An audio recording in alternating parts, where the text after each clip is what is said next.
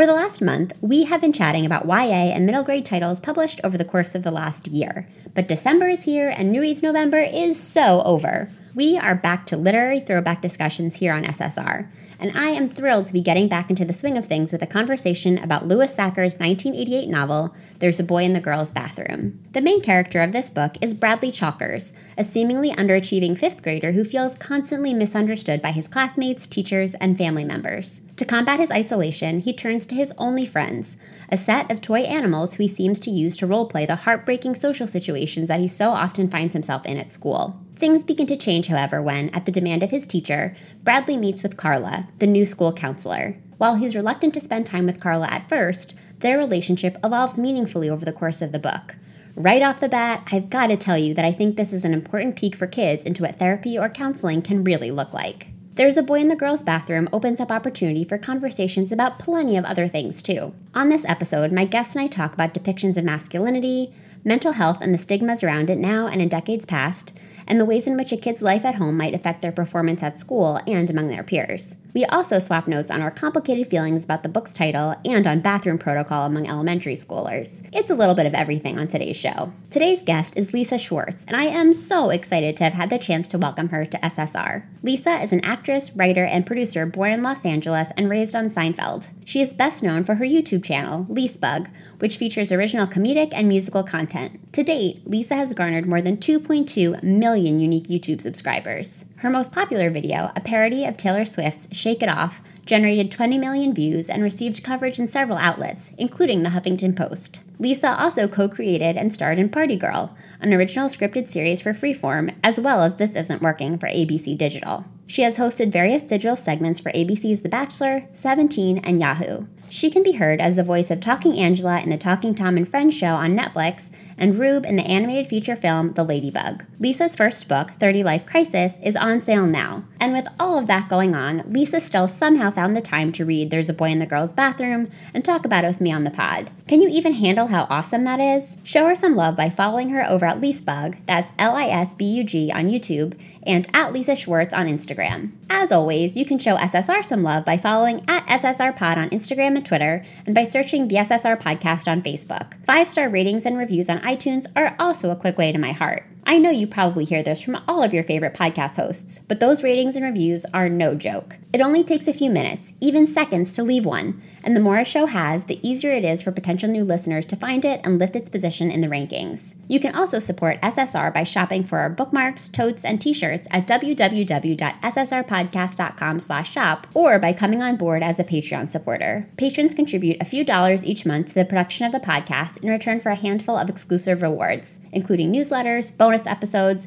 input on book selection, free shipping on merch, book club chats, and more. You can join the Patreon family for as little as $1 per month. During this season of giving, it would mean oh so much to me if you would show your support. Get all the details at www.patreon.com/ssrpodcast or by visiting www.ssrpodcast.com and clicking support at the top of the page. If you're already a Patreon patron, please know how much I appreciate all that you do for SSR. Have you tried Libro.fm yet?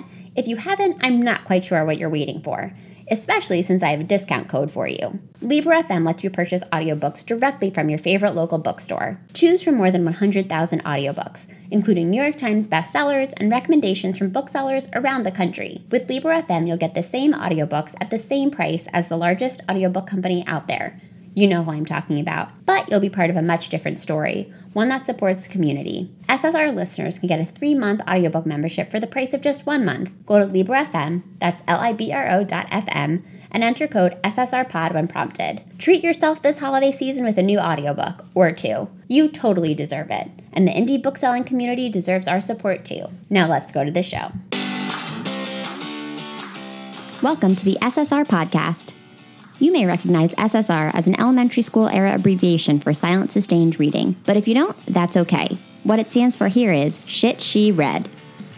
Each week, we'll crack the binding on an old school read written for kids or teens and talk about it from a kind of grown-up perspective. We'll obsess over heartthrobs, relive the frustrations of middle school, and say an occasional WTF to a beloved author. If we haven't met yet, I'm your host, Allie Hoff-Kosick, freelance writer, lifelong bookworm, and lover of anything covered in rainbow sprinkles. So find your favorite reading spot and a glass of wine. we're about to revisit some literary throwbacks right here on the SSR podcast.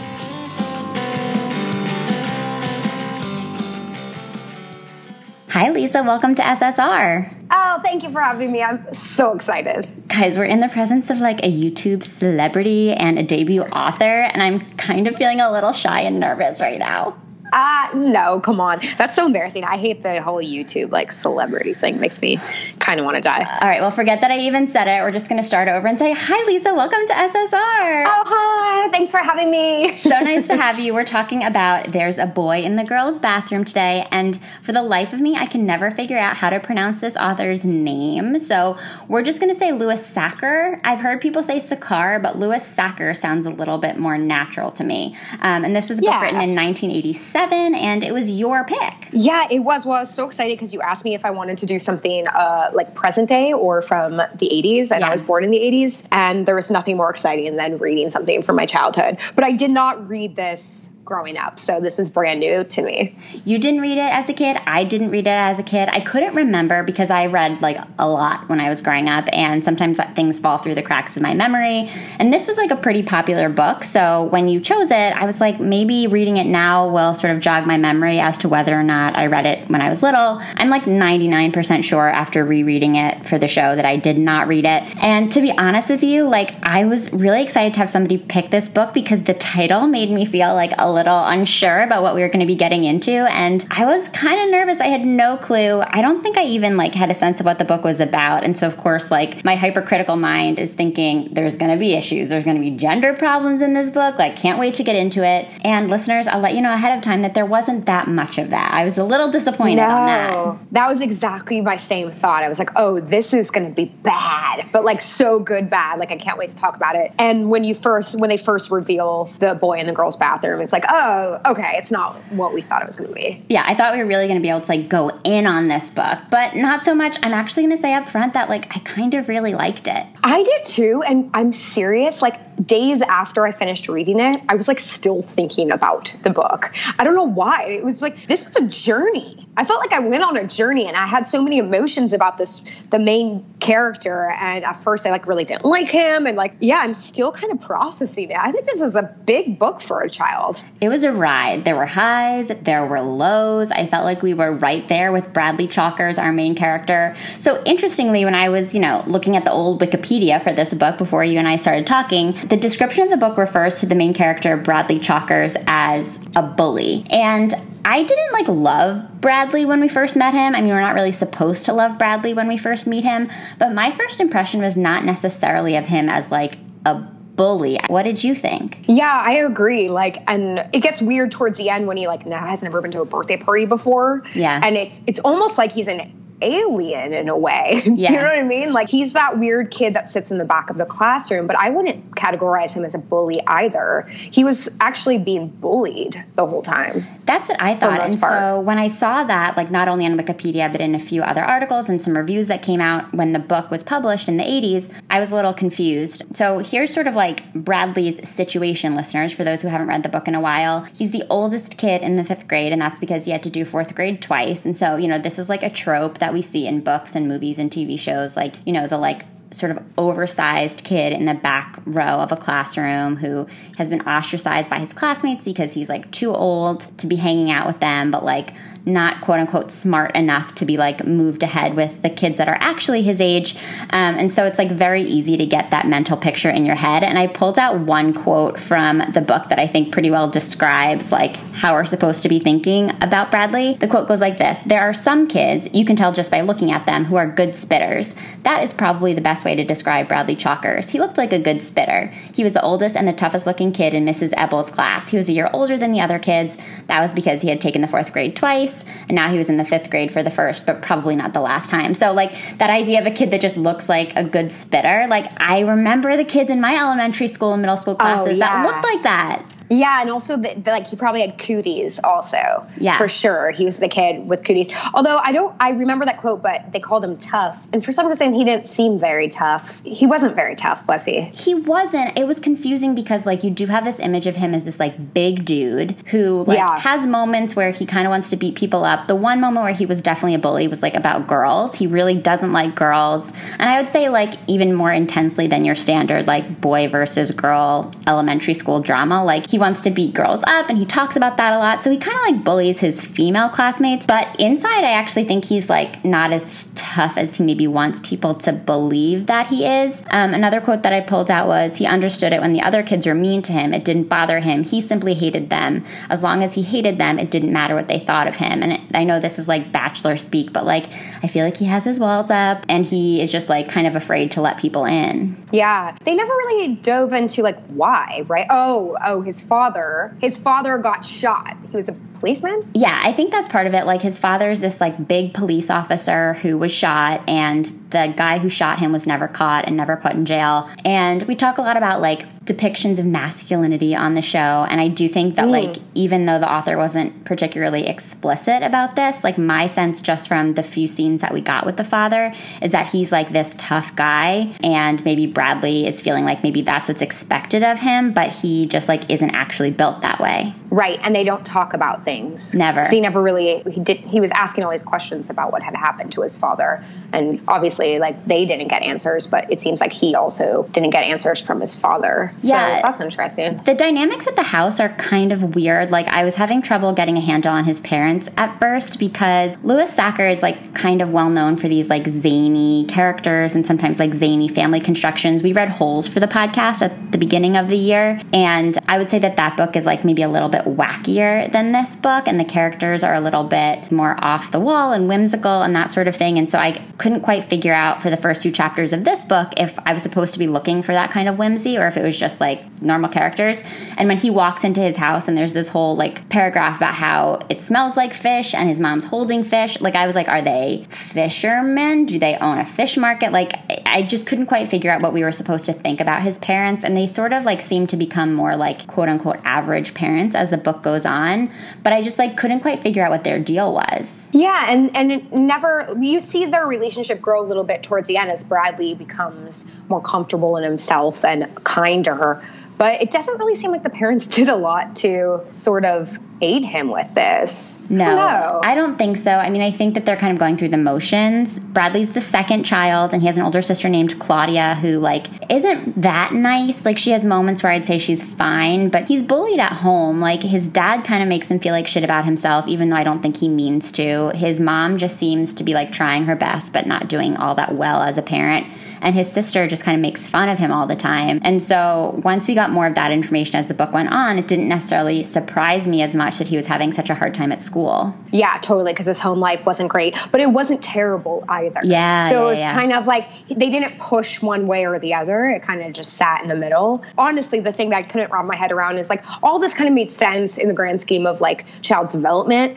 But when we got to the birthday party, and am I jumping too far ahead? No, we jump all around. We jump all around. So they go to this he goes to his birthday party at the end, and he like had only been to one other birthday party before in his life, and something had gone wrong at that party. And so he didn't know how to act at a birthday party. And it just felt so out of the realm of possibility. It's like he all of a sudden like didn't know how to tie a shoe or breathe. Do you know what I mean? Like, sure, he hadn't experienced that, but it was like there was like no common sense. You felt like it was like maybe too much? Yeah, it was so extreme on this. Like, has his parents never even taken him out of the house before? Like, yeah, I mean, he goes to school. Like, he interacts with kids. Right. And they're like treating him like a foreign student.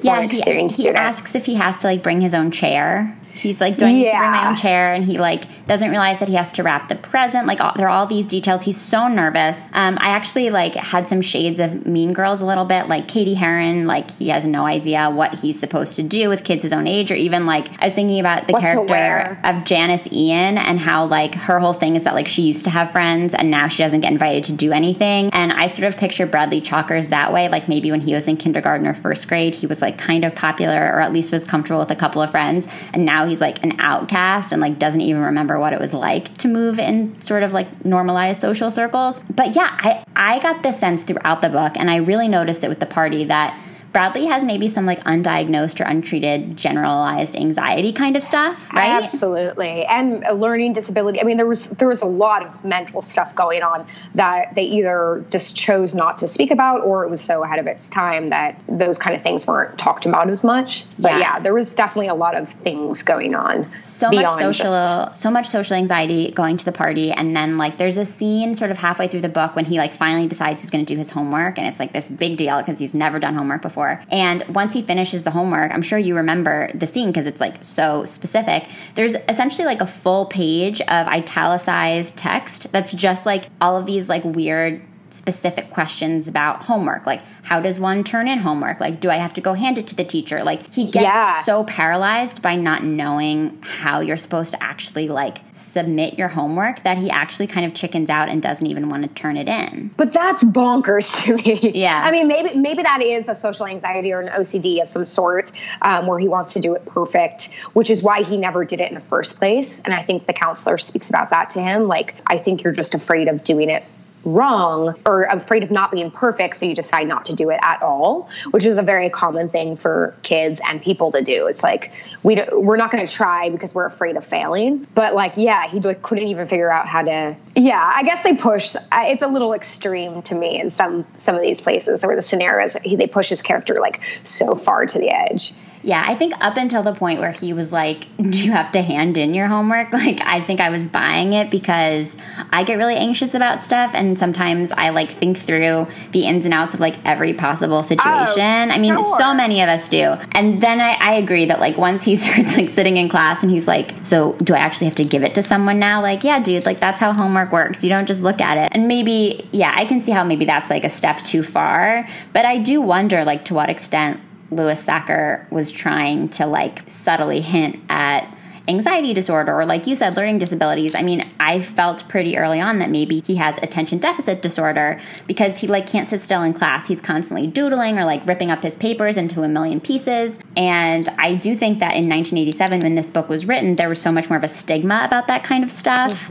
And kids weren't necessarily like being encouraged to get help. He also like has a lot of trouble with numbers, and I don't know what it's called offhand, but I do think that there's some sort of like number equivalent to dyslexia where you just have trouble like actually deciphering numbers on a page. So again, I felt like there were all these little hints toward things like that, and I'm not sure how much the author was trying to point at that, or if maybe he just wanted to show that this kid was like generally dealing with a lot of messed up stuff. Yeah, that's an interesting. I would love to know if there was more behind the reasoning. But, you mentioned that back in the day, it wasn't like discussed as much.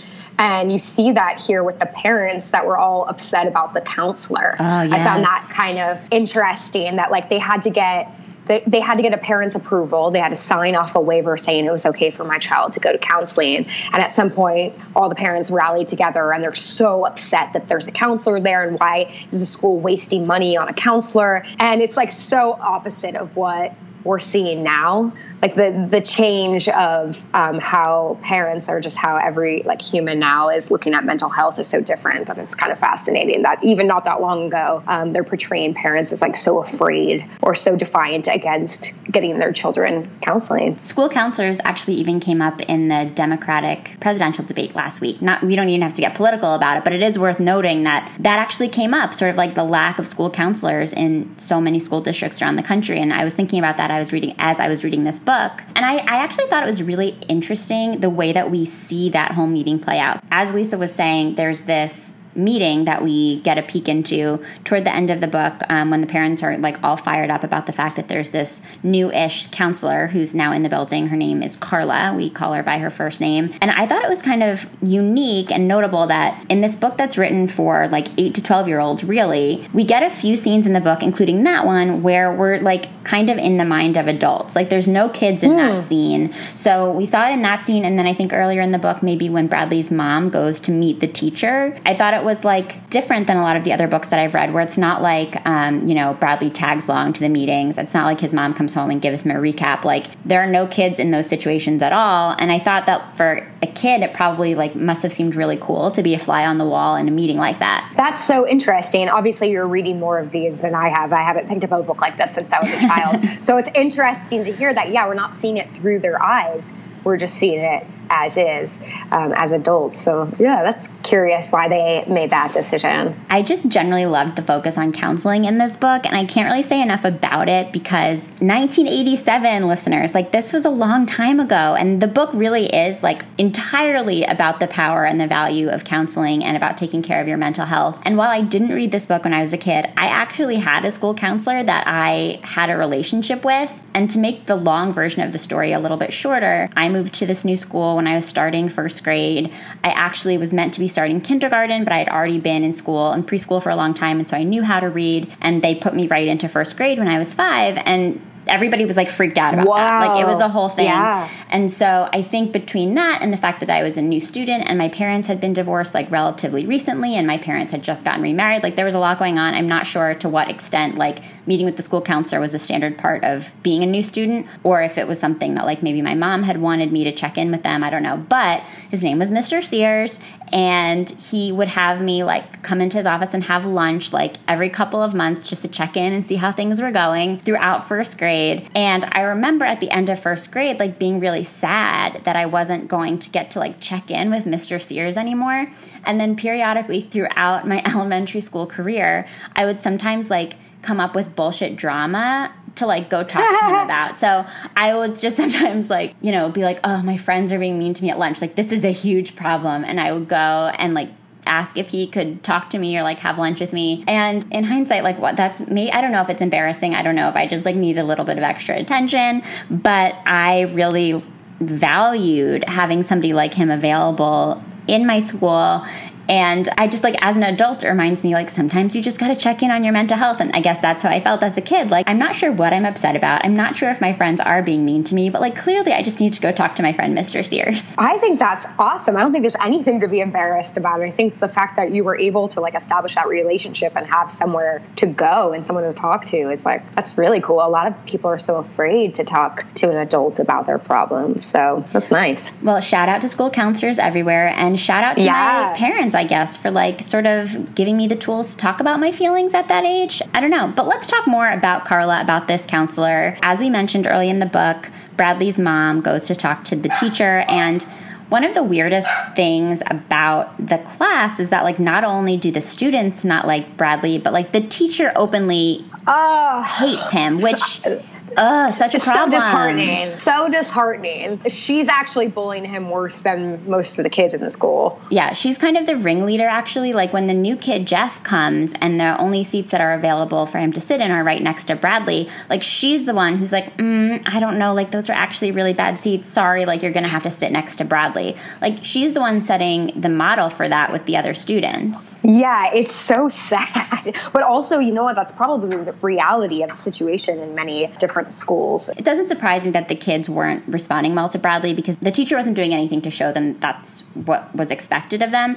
And the teacher like really wants to talk to Bradley's mom, and Bradley's trying to kind of like throw his mom off the scent. Ultimately, she does go in and meet with the teacher, and the teacher says that they have this new school counselor who she wants Bradley to meet with because, she sort of seems to be like giving up. She's like, there's nothing else I can do for him. She's kind of like quit on him before he's quit on himself in some ways. But he starts going to see Carla, and she's like this young, like kind of fresh faced counselor. I like to picture her as like right out of college. She has like all of this, and she's so enthusiastic. She reminds me of like all my friends who were teachers and who like started on the first day and had all of these like big dreams, and then were like, fuck, this is so hard. And at first Bradley is like nervous to talk to her, which I think is very true of like anybody's counseling experience, no matter how old they are. Yeah, and you feel like you've done something wrong and there's something bad or wrong with you, which is why you have to be there. Yeah. Especially as a kid. But one thing I want to go back about just what like you picture her as. Yeah. They do a great job of describing what she wears every day. Mm-hmm. That's what he notices, because kids pick up on colors and patterns. But the best part about it is they're describing like these fantastic 80s prints. And I could see literally like my childhood flash before me. Like I could see those fashion trends from the 80s. She's wearing like a lot of black and white and geometric shapes and funky buttons. Like that is such a fashion throwback to the 80s. I just loved it. Yeah, she wears a lot of like big sweaters and like blouses is I think how they're described. And I think there's one shirt she wears that's like a black and white checkerboard, and I think he asks her like, do you ever play checkers on your shirt? Which I thought was like a funny touch. He has these moments where he kind of like betrays how young he is, which I always love in a book, because obviously the point of a book that's written for kids is to like make kids feel important and like old enough to merit a story written all about them. And so I think so often like kid characters come off older than they maybe would come off in real life at that age. And then every once in a while, like an author will like cleverly put in a little reminder that like, no, this is like a 4th or 5th grader and they're actually really young. Yeah, that's interesting. I liked when Carla is talking about, and this is again jumping forward to like once they become friends, because early on they're not friends and there's actually a lot of contention between the two of them. But they're just having this sort of like casual conversation, and Bradley's like, so what did you do this weekend? And she says that she bought a shower curtain, and he just starts like asking her questions about the shower curtain. And that also made me laugh, because like just picturing this adult woman and this 5th grader talking about like home decor and how dirty the shower curtain was, like that made me laugh a lot. Yeah, there's so many very specific and random like references that are put in here in their conversation, particularly. That's super charming. And now you've got my brain going on just how progressive all of this is, but the character of Carla more so is so progressive, even in the way that she's teaching. Like she's using tactics of child psychology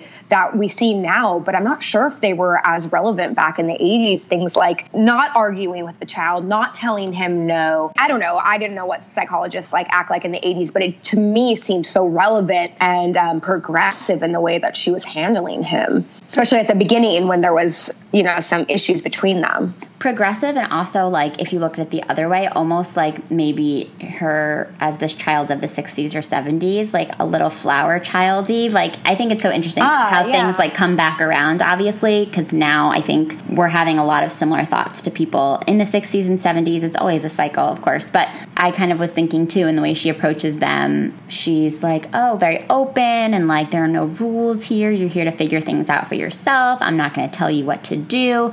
But totally, like it also seemed like this school generally was a little bit more conservative. Like the parents seem pretty conservative. Obviously, Bradley's parents seem pretty straight-laced and conservative. So the fact that this teacher has found herself kind of like plopped into this place that has like a very different worldview than she does. I mean, she's kind of set up for failure from the beginning, but it was nice that they gave her a chance. I mean, this doesn't really seem to be like a pro-counseling environment. Yeah, it is interesting. But also the teachers were willing to, even the principal were like kind of backing her. So yeah, there is a little bit of like, it's a weird mix match that she's there. But in the end, and we're allowed to spoil things, right? Spoil away. But like she ends up getting fired, although they do place her in another classroom for, what is it, elementary school or preschool? Yeah, they have her teaching kindergarten, which I thought was interesting too. Oh, like, kindergarten. Why couldn't they have moved her to another school as a counselor? It's like they're taking away this power that she has to like effectively counsel students, which seems like she's actually really good at that. So why would you put her in a classroom with kindergartners? I thought it was very specific that the author pointed out, like, no, I'm going to go be a teacher. Like, she can't even do the job that she was trained for anymore. I mean, this woman probably has a master's. Yeah, totally. It was a weird shift. It's like they didn't want us to be fully disappointed that she gets fired like altogether and like, it was like out of work. Yeah. So they move her over there. And I guess it also gives him a chance to go visit her or find her somehow. I don't know. Yeah. It was a weird choice. At least she has a job. Yeah. At least she has a job. I'm happy for her. It was just very clear that like she got demoted. Like they were not picking up what she was laying down, and they didn't want other parents to get upset about it. One of the other sort of like strategies or tactics of hers that I really liked was when she asks Bradley if he has something to teach her, because he comes into counseling and like definitely has his back up about it and just is not interested really in talking about his feelings. And he doesn't really seem to understand what's supposed to happen in her office, because he's like, oh, well, you're a teacher, right? Like you're going to teach me something. And as you said, like, she's like, I'm not here to teach you or show you anything. We're kind of going to be friends. And then she goes on to say, but maybe you can teach me something. And I have such distinct memories from growing up of like how gratifying it was when an adult suggested that maybe I could show them him something. This is something that my dad did a lot. Like, he would pretend that I assume he was pretending that he, like, didn't know how to do cursive. And so when I was, like, learning cursive at school, I'd go visit him on the weekends, and he'd be like, oh, you have to teach me cursive. And we would spend, like, hours practicing cursive. And I see now that, like, he was probably trying to, like, reinforce what I was learning at school, but it was also building up my ego a little bit because I knew something that he didn't. And so I really liked that Carla was inviting Bradley to do the same thing, because this kid's self-esteem is so clearly in the gutter. Yeah, and he feels powerless, right? He has no control over literally anything except at home in his bedroom with his toys. And so she was giving him the power. She was giving him the control. And especially for someone that struggles with anxiety, a lot of it has to do with lack of control. And so she was keen enough to know, like, let's give him a place to feel in control, in power, to help with all those, with the anxiety specifically. And to that point of sort of him gaining control in the room with Carla, once he starts to get a little bit more comfortable and he starts to realize, like, oh, we come in here and we just, like, talk about things, she suggests that he writes a list of all the things that he would like to talk about. I forget what exactly they were discussing, but he sort of has this light bulb moment where he was like, oh, we're just talking about something that I wanted to talk about and it feels good. And he acknowledges that to her, and she's like, great, make a list. It's this really long list. It's all very funny, and there's some really silly things on there, but I did pull out a couple of the items that were on there that seemed a little bit more significant. He writes, he wants to talk about gold stars, which he says multiple times in the list. And gold stars are like a concept that I think many of us remember from our own school days, where, like, there's a chart at the front of the classroom, and when you do good things, you get gold stars. And he sort of acts like he doesn't care about them in real time when he's in school, but clearly he does care about them because he's listed them, I think, 5 or 6 times on the list. He also writes why people laugh, military school, basketball, friends, enemies, what it's like to be in jail, good boys, bad boys, who shot my father, how he got away, black eyes, fighting, girls with big mouths, what it's like inside a girl's bathroom, saying hello, hate, things you like about yourself, things you don't like about yourself, things nobody likes about yourself, things you don't like about anybody else, why people like some people and hate other people, breaking things, I wish I was invisible, and I would not make fun of me if I was someone else. And those are just some of, like, the heartbreaking things. I know. It was a little bit easier to read when it was, like, sprinkled among more fun things. I'm sorry. Way to bring this podcast down. Womp womp. But yeah, so I think it's, like, interesting, like, the things that were kind of coming to the surface for him while he was figuring out what he wanted to talk about. Yeah, and it's like, is it called free association, when you're just supposed to sit down and, like, write, and it's kind of like reflects what's in your head? It's like that unconscious thing. So it really, like, it's a great device that they wrote in there to get real quick insight to what's in his brain, what's on the forefront, and how he thinks. And all that stuff with his dad just kept coming up too, which leads me to believe, like, all that secretive stuff or the unknown stuff. I think there's something, I'm so interested in mental health, and I go back to the anxiety. I suffer from anxiety, and so I'm constantly picking it apart and trying to figure out, like, where it all comes from. But I think there's something about the unknown also fuels your anxiety, because it's that lack of control again. So I think with him growing up with this big idea that his dad got shot, which is super heavy, by the way. Like, I was surprised to see that in this book, and you probably know more. Again, I haven't read a child's book in a long time, but I was, like, kind of taken aback that they, like, conquered someone being shot. Like, that is so intense to me. But this idea that he never really understood why the dad was shot and who shot the dad. And again, it's this lack of control that then leads into his anxiety, but then comes up in his unconscious when he's quickly writing this list. So it's fascinating. Well, you're right. That is a big thing. It's not something that I read about in a ton of kids' books, especially not from the 80s. I think I actually, in the margin of that paragraph, wrote real shit, because it is. It's, like, very real shit that's coming up. And the author kind of mentions it offhand. Like, I think it's discussed maybe in a few paragraphs when he, like, explains it to us as readers. And then it comes up, like, a few other times, as you're saying, like, on the list, and, like, a few other moments when it just seems like Bradley's sort of nervous about the world. And then we sort of realize, like, oh, like, maybe it's because they don't know about this. But that is a big thing to go through as a kid. And it's likely that the father also has maybe some, like, untreated mental health issues that he needs to work through from going through that. And so this is, like, a house that maybe just needs to pay a little bit more attention to what's going on in their, like, feelings. Something else that came up for me while I was looking at this particularly, like, morbid version of the list I just mentioned is this idea of, like, good versus bad. And it comes up like here and there throughout the book. And I know there's one scene later on where he's talking about like what good Bradley would do versus what bad Bradley would do, and recognizing that he sees these like two versions of himself within the same body.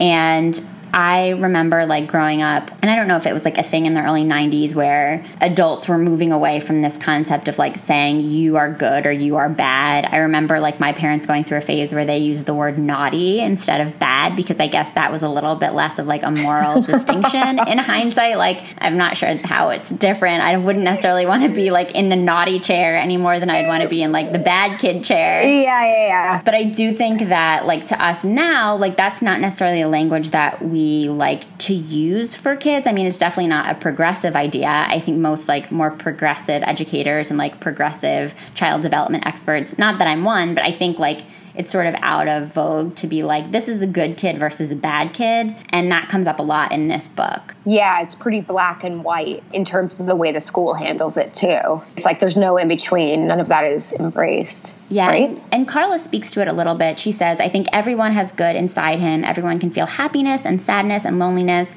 But sometimes people think someone's a monster. But that's only because they can't see the good that's there inside him. And then a terrible thing happens. And then Bradley's like, what? They kill him? And she's like, no. They call him a monster, and other people start calling him a monster, and everyone treats him like a monster. And then after a while, he starts believing it himself. He thinks he's a monster too, so he acts like one, but he still isn't a monster. He still has lots of good buried deep inside him. And I guess like that's a good way to illustrate for a kid like what is actually at stake here. Like it's much more complicated than I think a lot of kids grow up being taught, and maybe this is the author's like pushback against language about kids being good versus kids being bad, and like maybe this is what a lot of kids get at home, and maybe that's why they struggle to like find their true balanced self at school. Yeah, the parents kind of give up, just like the teacher in the story also gives up, and it's like, oh, he's a bad kid. He's just a bad kid. Yeah. We have accepted that he is a bad kid, and that's that. That monster explanation is brilliant.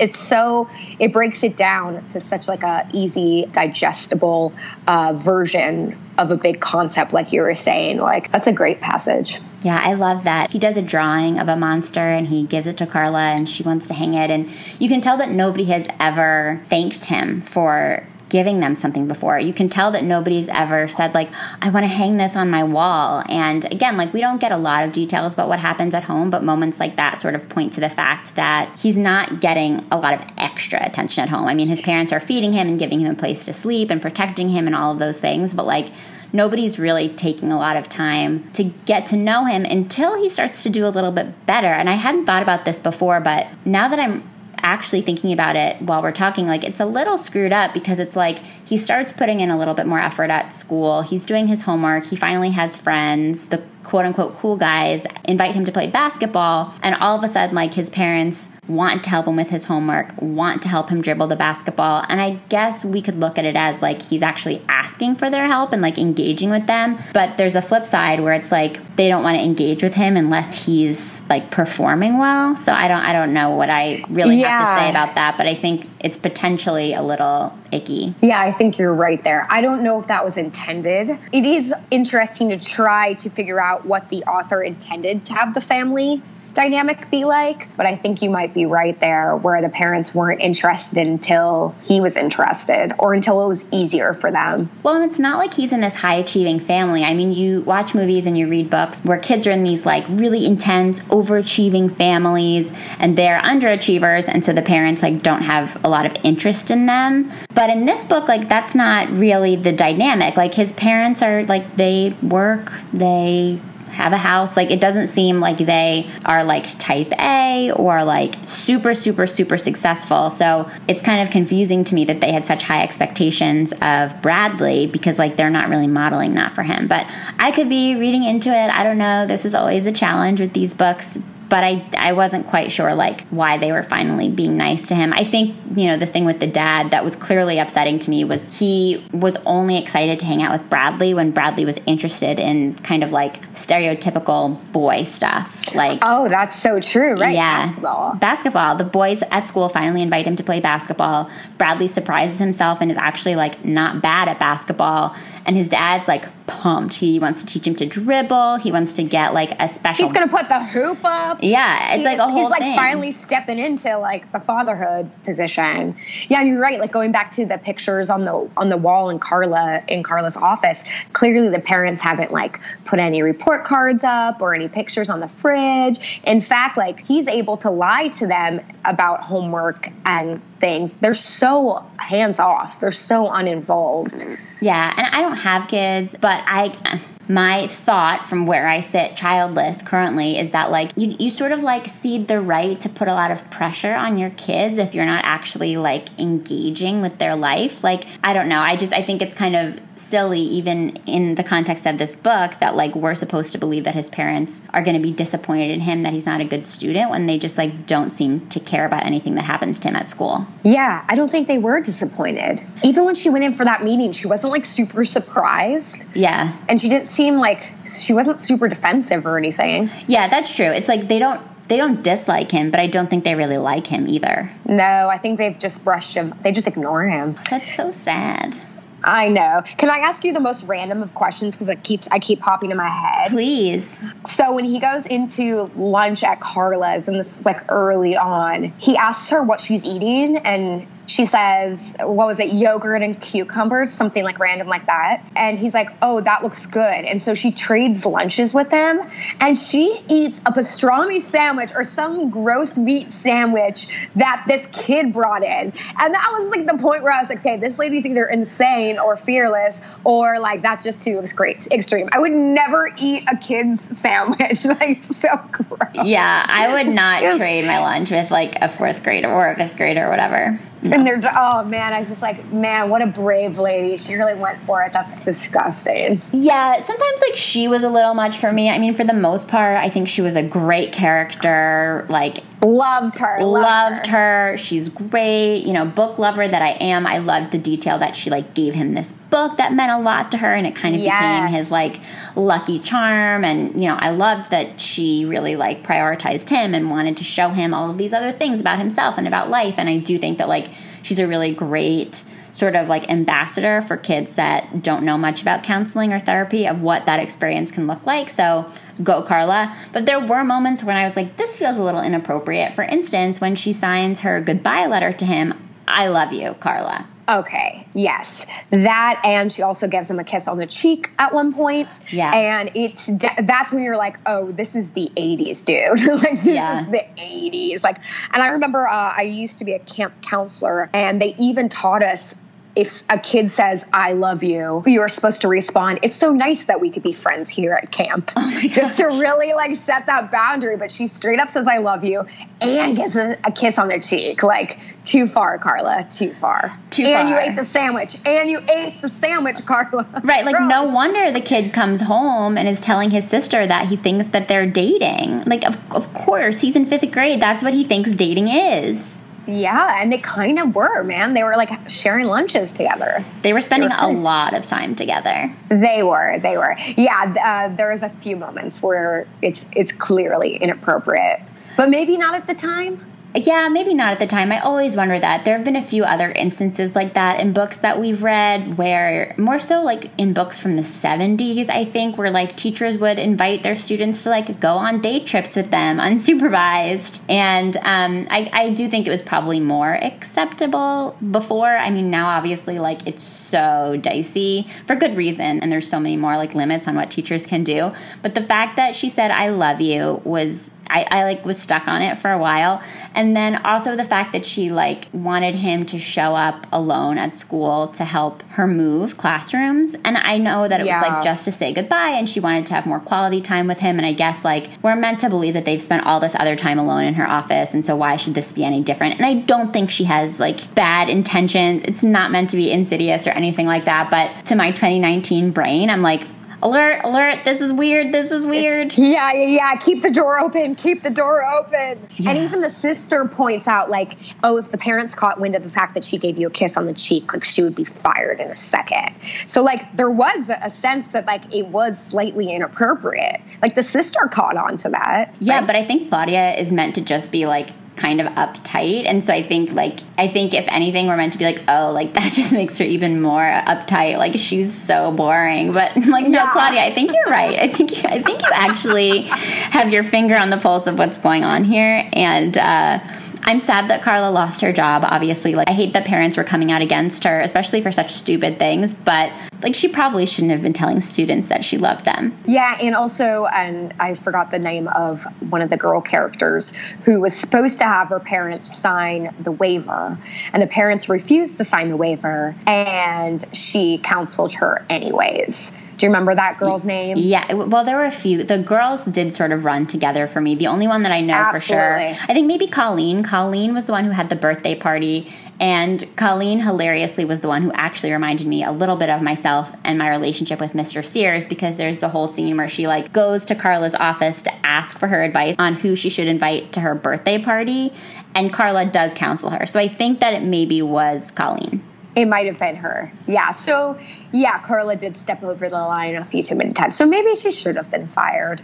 Maybe they were right. It just seemed so extreme. It also seemed like the principal was on her side during that meeting, and then she was gone. Yeah, it just seemed like the parents were overreacting about everything. Like the whole thing about how they were accusing her of like trying to convert their kids to Buddhism because she made like a very quick mention of like Buddhist monks. Zen practice. Yeah. Again, like these are things that we wouldn't see in 2019 in most school environments written about in a book, I don't think. I mean, obviously, like there are conservative schools and conservative communities where that probably wouldn't fly, but I think like most fictional schools, like that wouldn't necessarily come up. But I did think something interesting about that, like I think it was called the Concerned Parents meeting. It wasn't a school board meeting. It was like concerned parents. They were kind of having like a lot of the same arguments that you hear about in schools today. Like they were like, well, we don't want to pay for a counselor. We want computers. We want have like more math and science. And it's obviously like evolved. It's a different version of that conversation today because, so many schools now are having to fight for the arts, having to fight for supportive resources like counseling in schools. But some things like haven't really changed. Those fights are still happening. Yeah, that's right. The shift of where should the money go, and we don't want to pay for other children's counseling, and yeah, kind of interesting. Right. We haven't talked at all about the bathroom stuff, and we have to because it's in the title, and I want to talk about the title and how we feel about the title and all of the instances where the bathroom comes up in the book. I don't even really know how to talk about the title because there are a few moments in the book where there is a boy in the girl's bathroom, or I believe there are a few moments where there's a girl in the boy's bathroom, and it's mostly just like kind of symptomatic of confusion. So the first time it happens is because Jeff, the new kid at school who also happens to be Bradley's like first and only friend, he's trying to find his way to Carla's office and he gets lost, and one of the teachers points him in the wrong direction and he ends up in the girl's bathroom. He panics and he like hides in a stall. He thinks the girls have left, but actually they've just like come out of the bathroom and there's a new girl coming in. And so they see him and they scream, "There's a boy in the girl's bathroom." Ah! And it's a whole thing. He panics, and then it happens a few other times. And every time it happens, it's like the biggest deal. All the characters freak out. And I was trying to remember like how I would have felt about that as a kid. You would have freaked out. I mean, I didn't know you, but I remember that being, I was like, let me tell you how you would feel. But I remember like, the fascination, because that's the time in your life too where you're sort of poking around with this idea of like liking boys or the opposite sex, or even if it's same sex, you're really like starting to sort of sexualize whoever you're looking at. And so I remember this idea of like, I wonder what it looks like in the boys' bathroom. It was a sense of like, we're not supposed to go in there, so I want to go in there. It's that defiant thing too. And so I think there's a fascination on both sides of just like, and they even describe what they think the girls' bathroom looks like as this like luxurious, Vegas hotel looking bathroom. If only, I would love for that to be the truth. I actually, now that I think about it, I think we had maybe co-ed bathrooms at my elementary school. Whoa. Lisa looks Where'd you grow up? Pennsylvania. And I don't think it was like a progressive thing. I think it was just sort of like a circumstantial thing. And the reason that I say this is it's like a gross memory, but I remember one time like being in a bathroom and thinking that a bad noise slash smell was coming from a stall, and I thought that I could tell that it was like a specific boy classmate, and it really freaked me out. Not because he wasn't supposed to be there, but because it was a reminder of the fact that like sometimes there were boys in the bathroom. I could be making this up, but like I do have this very specific memory of like feeling like I'd encountered this boy in my class, not unlike Bradley Chalker's actually, maybe a little bit meaner and like a little bit cooler, but similarly like oafish, and just being aware that he was in the bathroom and like not being thrilled about it. Yeah, I know. I don't think I would have made that up. Would that? I don't know. That feels like a real memory. That sounds like a horrifying nightmare if it wasn't a real memory. I don't know. That's crazy. But either way, there's this idea of like being uncomfortable and or fascinated by the opposite sex in such an intimate setting. And what's crazy is Jeff was in there while the other girl was going to the bathroom. Remember? And he's like, it was a familiar sound. Yes. It was kind of disturbing, quite honestly. Right, like the story that I just shared. No, it is disturbing. Now that I think about it, I think that we had, like, in a lot of the classrooms at my elementary school, like, each class had a bathroom. And so there were only a few sort of, like, hallway bathrooms in the building. I've never talked more about bathrooms in my life than I am with you right now. And I think that the hallway bathrooms maybe were co-ed. But generally speaking, like, I don't feel like there was quite as much discomfort around bathrooms, and maybe it was because we had these sort of like private-ish bathrooms for each class, and so it wasn't like a big deal. Obviously in middle and high school it was different, but I'm just trying to think being in like 4th or 5th grade, I guess it would have been a huge deal because you're just like uncomfortable with boys. There's the cooties thing. I think like ultimately no matter who you end up being interested in sexually, like there's a pressure, or there was maybe when you and I were growing up, to sort of be like a boys against girls kind of thing, and to just like assume that anyone of the opposite sex is icky and to be avoided. And so, I mean, even like recess encounters with boys were sort of like scary and weird. So yeah, I guess it would have been like super upsetting to see a boy in a bathroom. It's just so hard to put myself in that mindset. And I also wonder if kids in 2019 have a similar reaction, because like I just think sort of like the politics about bathrooms are changing, and I guess it depends where you grew up too, but I think this part of it might not hold up for all kids in 2019. Yeah, I agree. And this part of the book obviously is so huge because it's the title. I think it was just a very specific situation that sort of gave us this idea of boys versus girls and this curiosity, and then how that set off their anxiety. But it wasn't like, there wasn't that much talk of the boy in the girl's bathroom, right? I guess it brought Jeff and Bradley together initially because Bradley thought it was cool. He was like, let's go. Yeah. Remember, he kept wanting Jeff to go with him in the girls' bathroom, and Jeff was like, no. He came up with like every excuse. So I guess it did sort of start the spiral of friendship. But it's interesting that they chose this title to represent this whole book. I can see how in the 80s and 90s, before this conversation about bathrooms was more sensitive and more political, that like an editor or a publisher would be like, kids are going to love that title. Like, that's a perfect title. And I do think it probably sold them a lot of books, so that's great. Yeah. But you're right. Like, there's not that much about that in the book. I did like what you said about how this idea of bathrooms really triggered the anxiety, though. And I think that that's really true, and I hadn't thought about it that way. And I'd say, like, to that extent, I think it was a great title. But in 2019, I feel like I wish it had a different title, because like I said, like I had some preconceived notions about what we were going to be reading because of this. And yes, a lot of it is because of my politics and because of like the way I see the world in 2019. But I just think that like at this point, maybe the title doesn't do the book that much service. Yeah, the title is definitely, as a YouTuber, I would say, clickbait title. It is a I think that might have been the first thing I grabbed at, the reason I grabbed this book. So I was like, oh, this title, like, we got to know. This will be shocking. Yeah. Let's talk briefly before we wrap up about the little creatures that are Bradley's only friends at first, because they play this kind of like small but very significant role in the story. He has these like glass and brass mini animals. They're not stuffed animals. At first I thought they were, but they're actually like breakable china things. He has one named Ronnie, who I believe is a rabbit.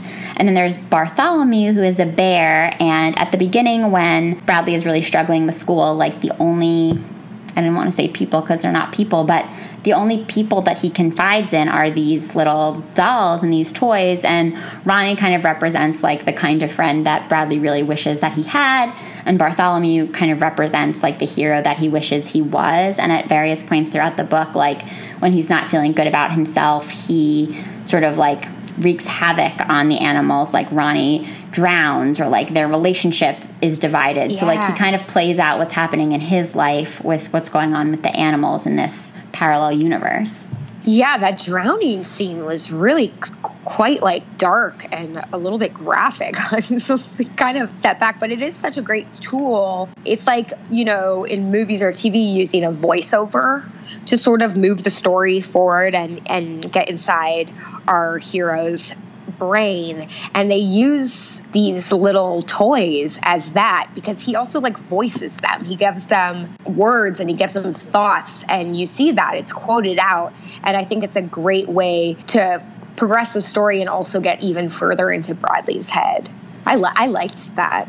I liked it too. And we all had dolls growing up, or toys. They're like, I used to talk to mine and set them up in like a little classroom. And these kids still have a huge imagination. So it was a fun tool and reminder also that he is a child. Yeah, and I think it also speaks to the fact that like he's maybe smarter than we give him credit for, smarter than his teachers give him credit for, smarter than he knows. Like he's more in touch with what's going on than he realizes, and like he's sort of setting this all up in a smaller version. And no, I like that a lot too. And I'm surprised that this hasn't been made into a movie, and that sort of parallel story would make for an interesting, like, sort of interstitial thing where, like, you jump back and forth between what's happening at school and then what's happening with the animals. I was wondering the same. I meant to look it up to see if there had been a movie or a show based off of this, because it does still hold up. I was expecting to read this book and be like, wow, this is so dated, like so completely dated. And it really, there's elements of it like we've been talking about, but it really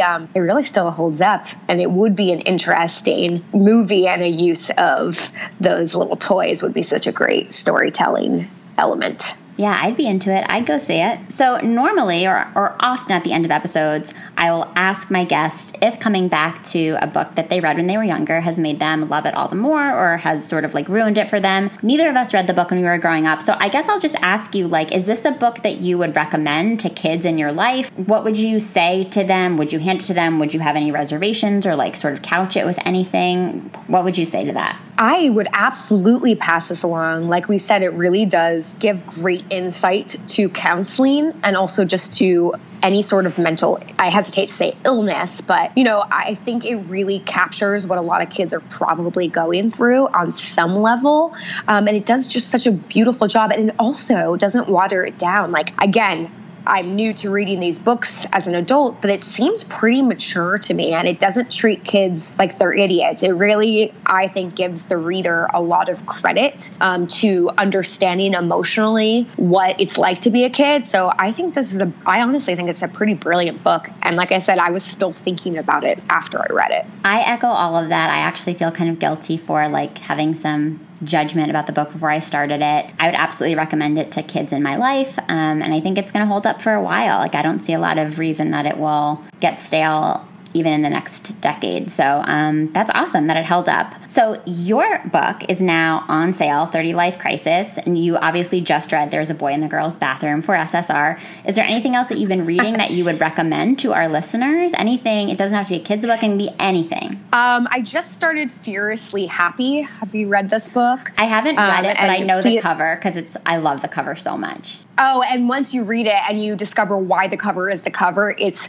so fantastic. It's a bunch of short, quirky, crazy stories that really do talk about a lot of mental health issues, but it's examined at such a hilarious, raw, and unfiltered way. And I am enjoying it so deeply. It's one of those books that I don't want to end, so I'm reading it very slowly. Oh, that's such a nice reading experience. I have to read it. I'm going to add it to my list. I'll include a link to that in the show notes for this episode, as well as a link to There's a Boy in the Girl's Bathroom. And I'm going to say it again, 30 Life Crisis, the subtitle of your book, makes me laugh. Navigating my 30s, one drunk baby shower at a time. I am just now, like, transitioning out of the bridal shower phase into the baby shower phase. So do those get drunk? Like, do I have that to look forward to?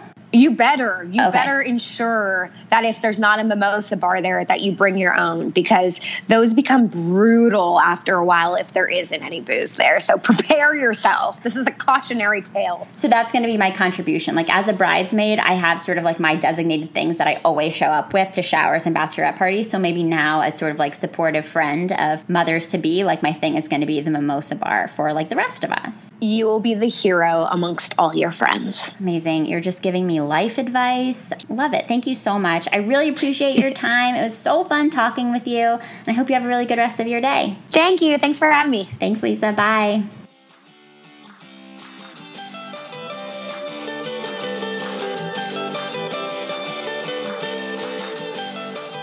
Thanks so much for listening to the SSR Podcast. Check out our website at www.ssrpodcast.com for show notes and other information. And be sure to connect with us on social media for updates on upcoming episodes, behind-the-scenes inside scoop, and some good old-fashioned book talk. Find us at SSR Pod on Instagram and Twitter, and search SSR Podcast on Facebook to join the group. To reach out directly, you can send me an email at hellossrpod@gmail.com. If you're loving the show, it would mean so much if you could subscribe, leave a 5-star review, and share your thoughts with a comment. And don't forget to tell your friends, too. In the meantime, happy reading. I'll see you next time on the SSR Podcast.